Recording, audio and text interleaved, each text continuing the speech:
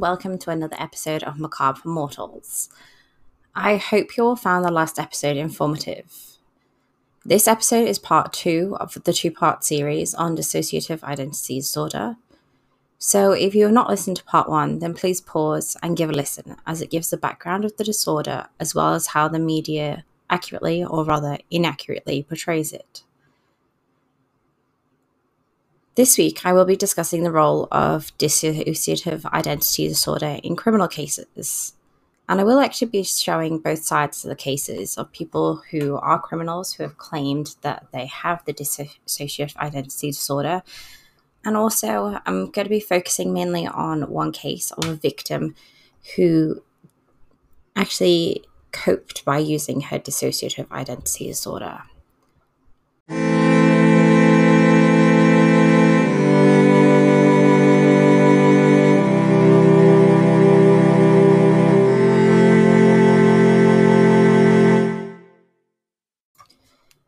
Accused criminals have used some wild excuses to explain away their crimes.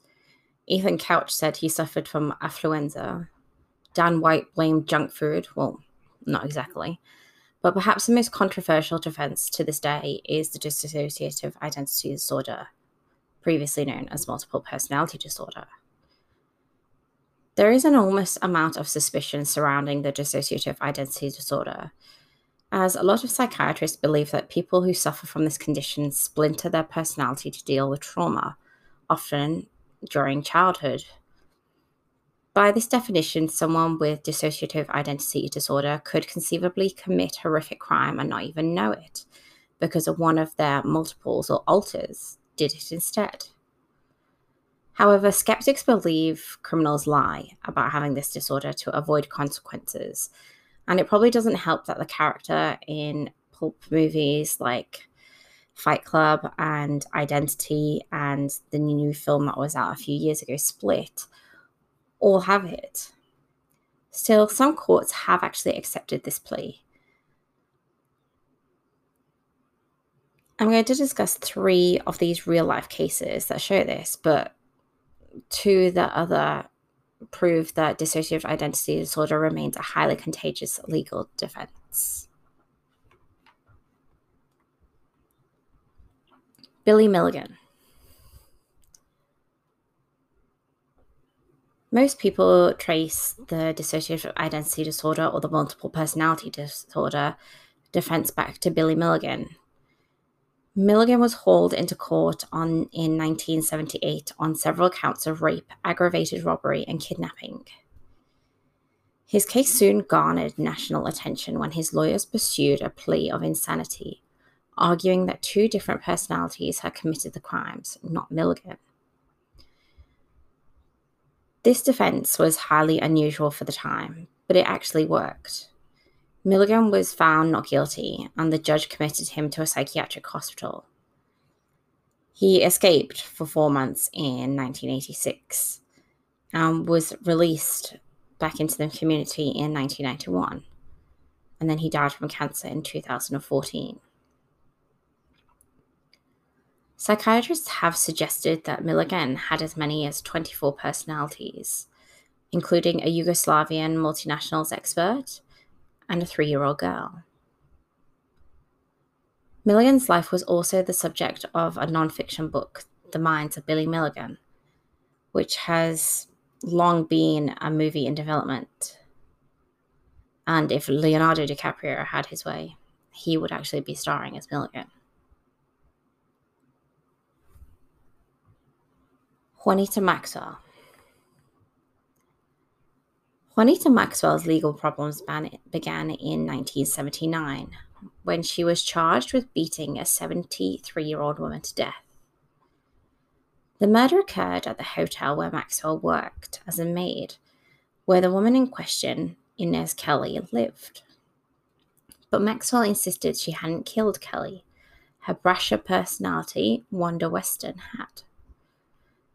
Whereas Maxwell came off as quite quiet and prim, Weston was chatty and bragged about smoking weed. She had no problem admitting on the witness stand that she had bludgeoned Kelly with a lamp, because the woman refused to return a pen. Juanita Maxwell's transformation on the stand spooked onlookers, and the court found her not guilty by reason of insanity. Juanita was committed to a mental ward with the full support of her husband, Sammy. Yet, in 1988, soon after she was released, she was landed in jail for robbing 2 banks in St. Petersburg, Florida. By that point, she had 7 personalities, but Wanda was still pinned as a culprit for the crimes.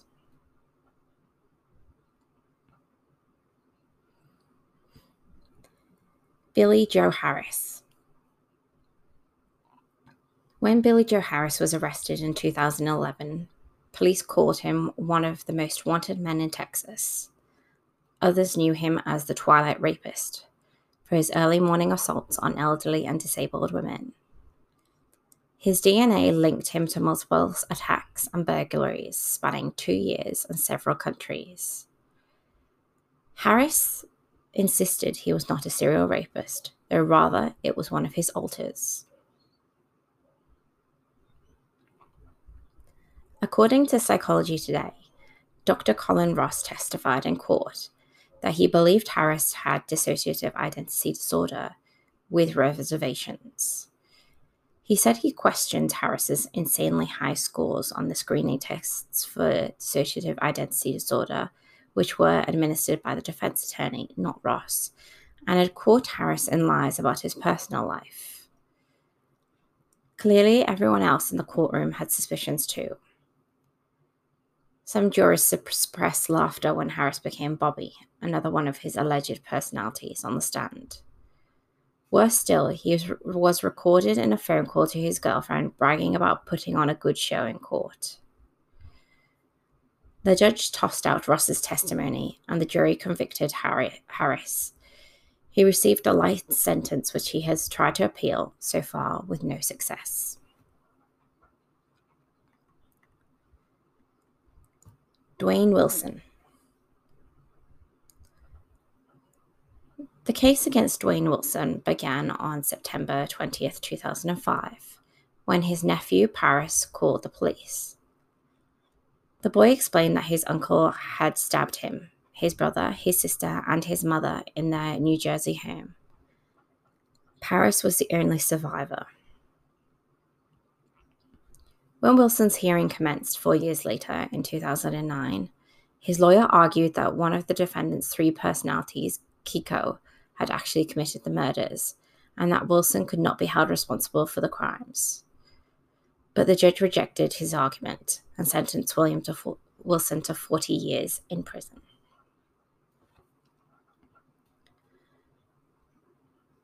And lastly, Thomas Husky.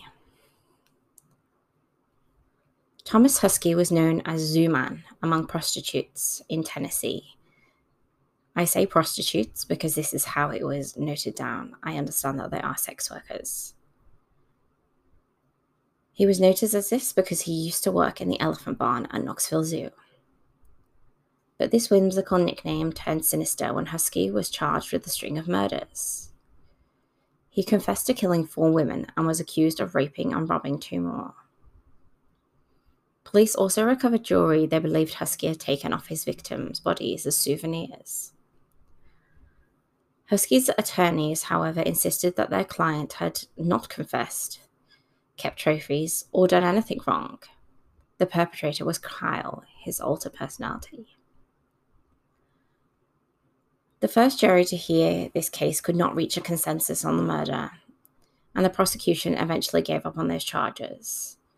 But Husky was convicted of the rapes he committed before the murders and sentenced to 64 years in prison. The Knoxville News-Sentinel called his case one of the most expensive in state history because it stretched over the two cases and also stretched over many years. I think as we can see from these cases that as the cases become more into the present day, the more skeptical that jurors seem to be, and also judges, of mental disorders, and having the pleading of insanity as being something that can be used. I think it is sad because I think some people do obviously have the dissociative identity disorder. But yet again, I don't think that it is all criminal acts that they can do. As I explained last week, a lot of these personalities come out from being subjected to a lot of abuse as a child. And I understand that there are personalities that are slightly more confident.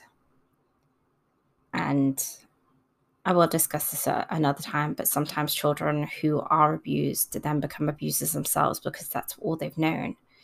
But this isn't the general case. This is a very minute proportion.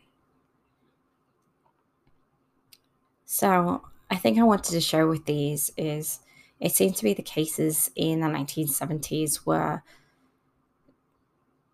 the perpetrators were actually put into mental hospitals and hopefully given the help that they needed. And then the ones who have been more in the present day, their acceptance of that hasn't actually been believed. But in some of the cases, I don't think they certainly did have dissociative identity disorder.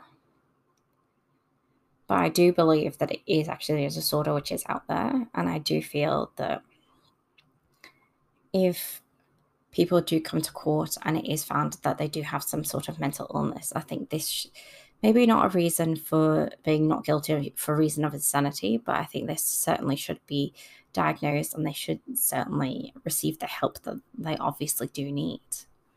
I think this is important a lot for rehabilitation and actually going back into the community.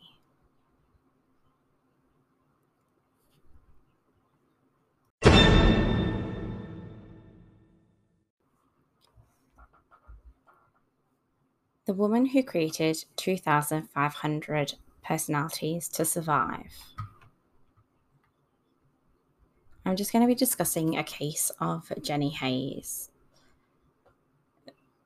This is the first case that's really come out in Australia of dissociative identity disorder. And I really just wanted to give you some of her words and some of my insights into her case. And at the end, discuss all the different parts of what she went through. So she is actually on the other side of the case. So she is actually the victim. There was only one woman in the witness stand that day, but out of her came 6 people prepared to testify about the extreme abuse that she had suffered. I walked into court, I sat down, I made the oath. Then a few hours later, I got back into my body and walked out. Jenny Hayes. As a child, Jenny was repeatedly raped and tortured by her father, Richard Haynes, in what Australian police said is one of the worst child abuse cases in the country. To cope with the horror, her mind used an extraordinary tactic, creating new identities for her to detach from the pain. The abuse was so extreme and so persistent, she says that she ultimately generated 2,500 distinct personalities to survive. At the landmark trial in March 2019, Jenny confronted her father to present evidence against him through her personalities, including a 4-year-old girl named Symphony. It is believed that this is the first case in Australia and perhaps the world where a victim with diagnosed multiple personality disorder or dissociative identity disorder has testified in their other personalities and secured a conviction. We weren't scared. We had waited such a long time to tell everyone exactly what he did to us, and now he couldn't shut us up, she said. On the 6th of September, Richard Haynes, now 74, was sentenced to 45 years in jail by a Sydney court. Jenny always said that she wasn't safe in her own head. The Haynes family moved from Bexley Heath in London to Australia in 1974. Jenny was 4 years old, but her father had already begun his abuse. And in Sydney, this escalated into sadistic near-daily violations. My dad's abuse was calculated and it was planned. It was deliberate and he enjoyed every minute of it. Jenny told the court in a victim impact statement in May. She waived her anonymity rights as a victim of abuse so her father could be identified. He heard me beg to stop. He heard me cry. He saw the pain and terror he was inflicting upon me. He saw the blood and the physical damage he caused. And the next day, he chose to do it all again. Richard Haynes also brainwashed his daughter into thinking that he could read her mind.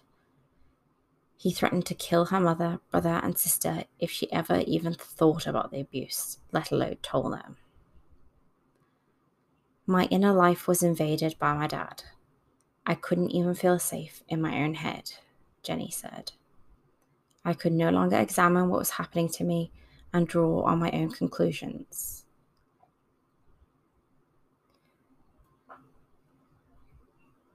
She composed her thoughts through song lyrics to try and hide them.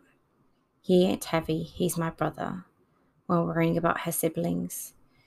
Do you really want to hurt me? Do you really want to make me cry? When thinking about her ordeal. Her father restricted her social activities at school to minimize the other adult oversight. Jenny learned to keep to herself, small and silent, because if she were to be seen, such as when her swimming coach approached her father to encourage her natural talent, she would be punished. Jenny was also denied medical care for her injuries from beatings and sexual abuse, which have developed into serious lifelong conditions. Now aged 49, Jenny has irreparable damage to her eyesight, jaw, bowel, anus, and coccyx. These have required extensive surgeries, including a colonoscopy operation in 2011. The abuse would continue until Jenny was 11, when the family moved back to the UK. Her parents divorced shortly after, in 1984. She believes no one, not even her mother, was aware of what she was going through. He was actually abusing Symphony. Contemporary Australian experts refer to Jenny's condition as a dissociative identity disorder and said that it is heavily linked to the experiences of extreme abuse against a child in what is supposed to be a safe environment.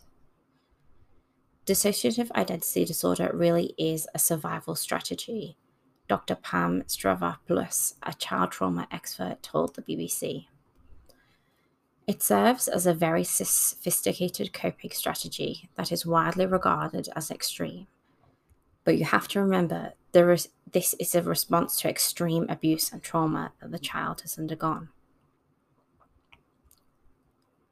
The earlier trauma and the more extreme the abuse, the more likely it is that the child has to rely on the dissociation to cope, leading to these multiple self-states.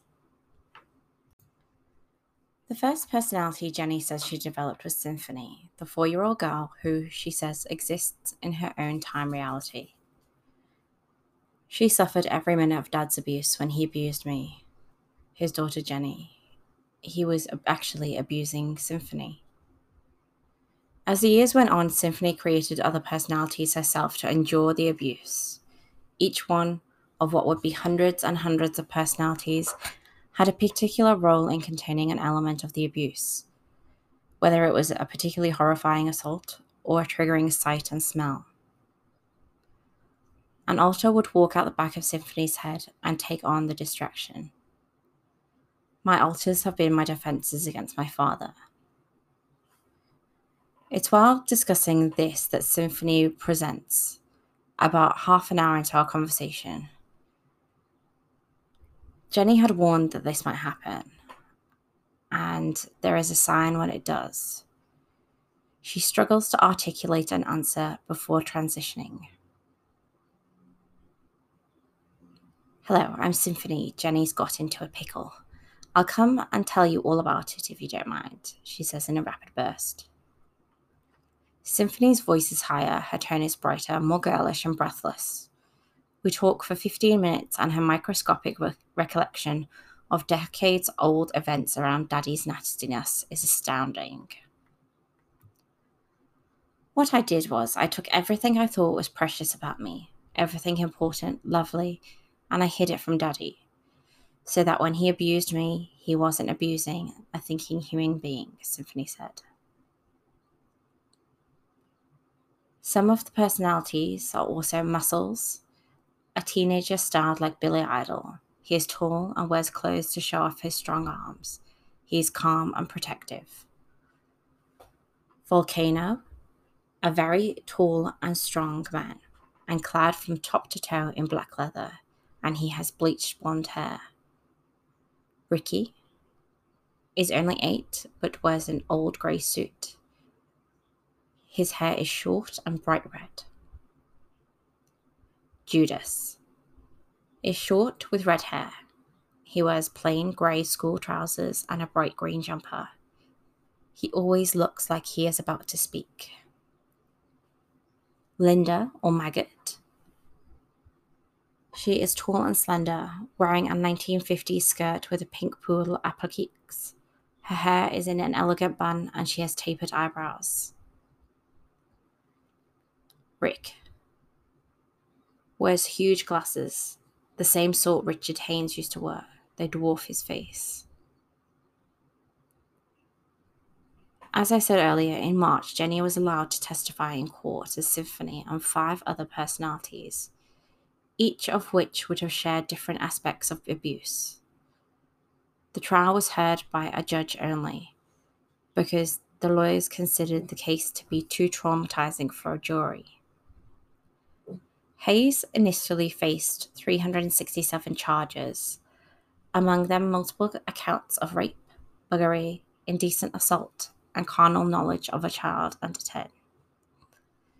Jenny and her personalities would have been able to provide detailed evidence on every single offence in court.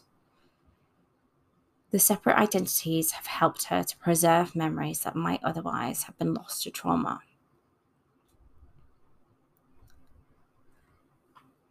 Prosecutors also had lined up a range of psychologists and experts in dissociative identity disorder to give evidence about the condition and unreliability of what Jenny would say. My memories as a person with multiple personality disorder are as pristine today as they were the day that they were formed, Jenny told. Our memories are just frozen in time. If I need them, I just go and pick them up. Symphony had intended to relive in excruciating detail the particulars of the crimes over the 7 years in Australia. Muscles, a burly 18-year-old strongman, would have given evidence of physical abuse, while Linda, an elegant young woman, would have testified on the impact of Jenny's schooling and relationships. Symphony was hoping to use the testifying to grow up too. But we only got through to 1974 before he rolled over and showed his belly, and he couldn't deal with it.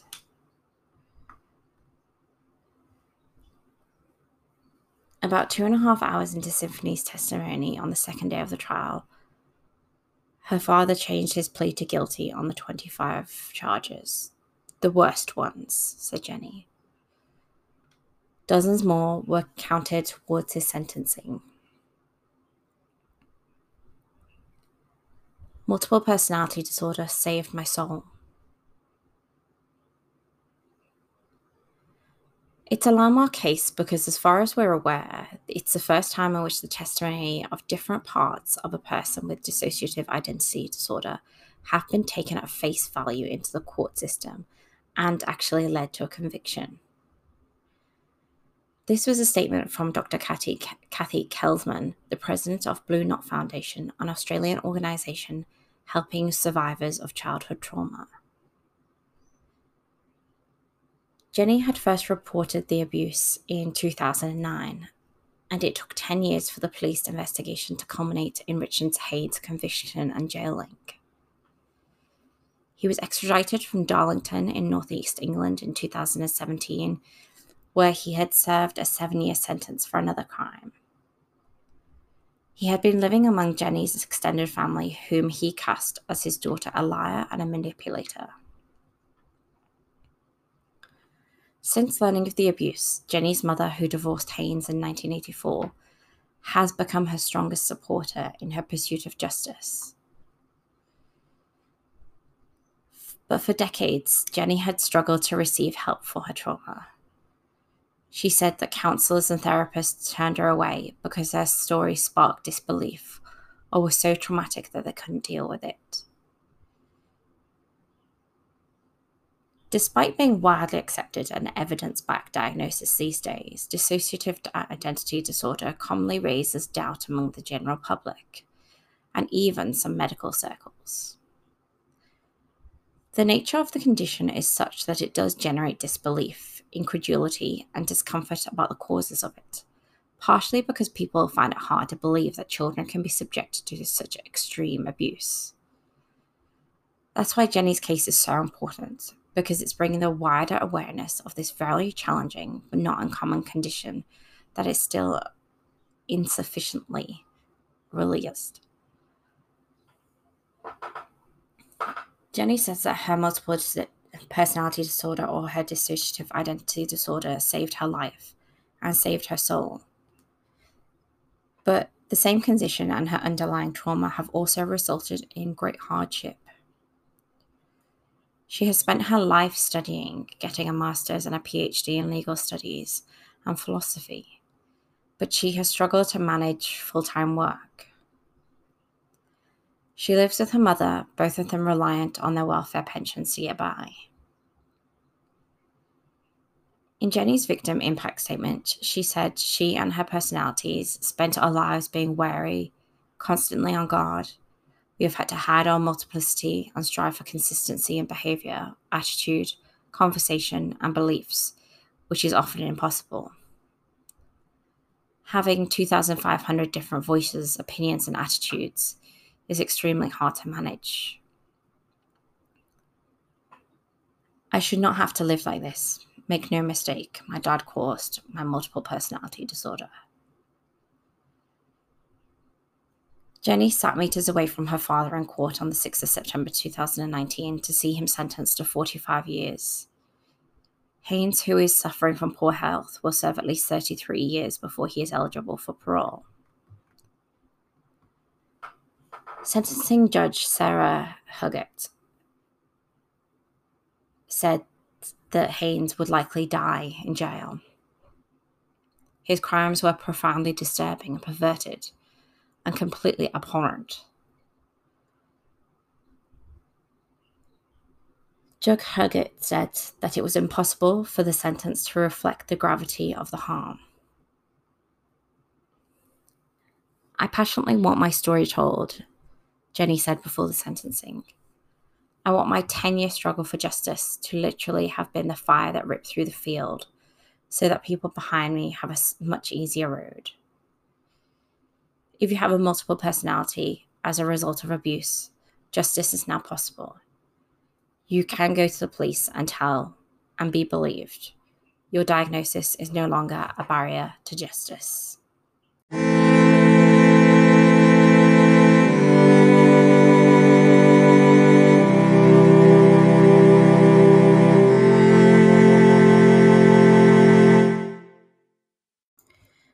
I think that everyone who has listened to the last episode and this episode can understand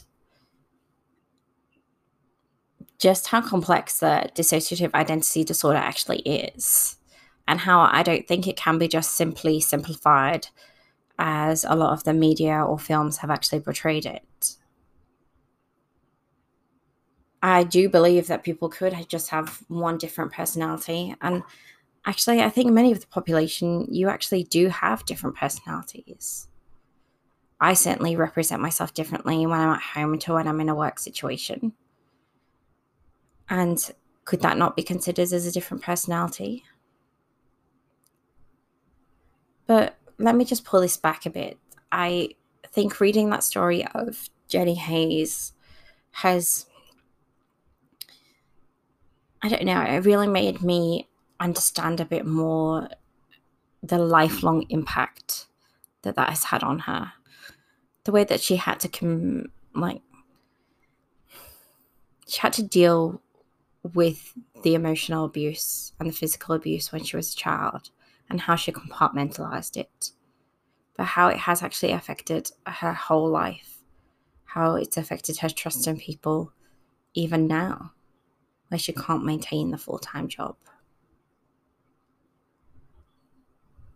Whenever I've heard any discussion of dissociative identity disorder, I've always heard of it as the perpetrator who has always tried to say that they have this disorder. But as this story shows, I truly believe it's probably more victims of abuse, of crimes, that actually may develop this disorder because of the horrific things that they have had to go through. So maybe that's something that I think that I would like to shift my thought in. That yes, a lot of these people can I don't know, give up the excuse, I think, of not guilty for reasons of insanity or diminished responsibility. But I also think it should be, well, this victim now is going to have to go through something very psychological if they've survived the events. And also, this is an actual potential disorder which they could actually develop in later life, or even have already developed, just not realized it.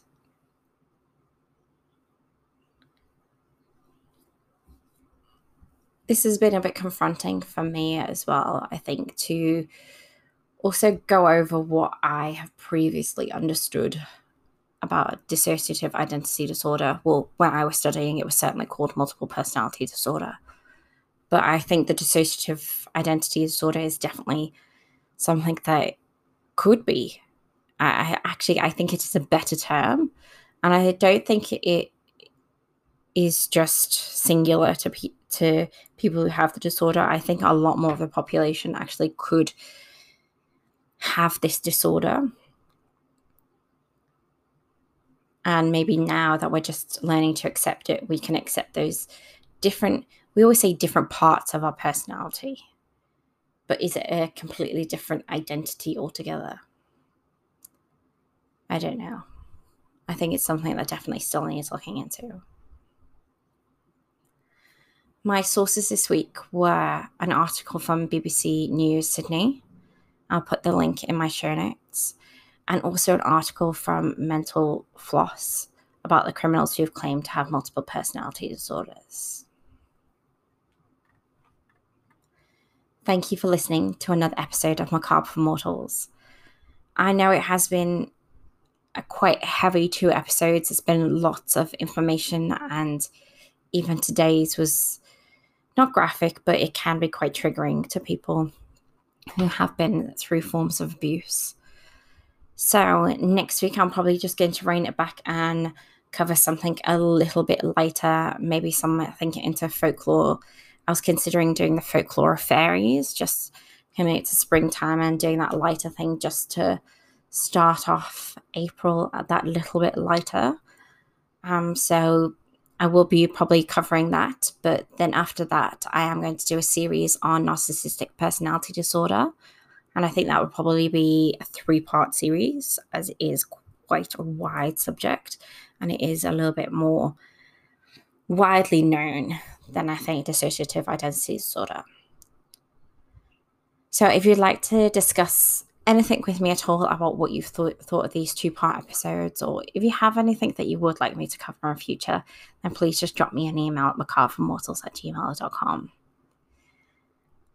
Also, if you could give me a rate, a review, a subscribe, that would be fabulous. I've been seeing my numbers go really drastically up recently, which is really positive.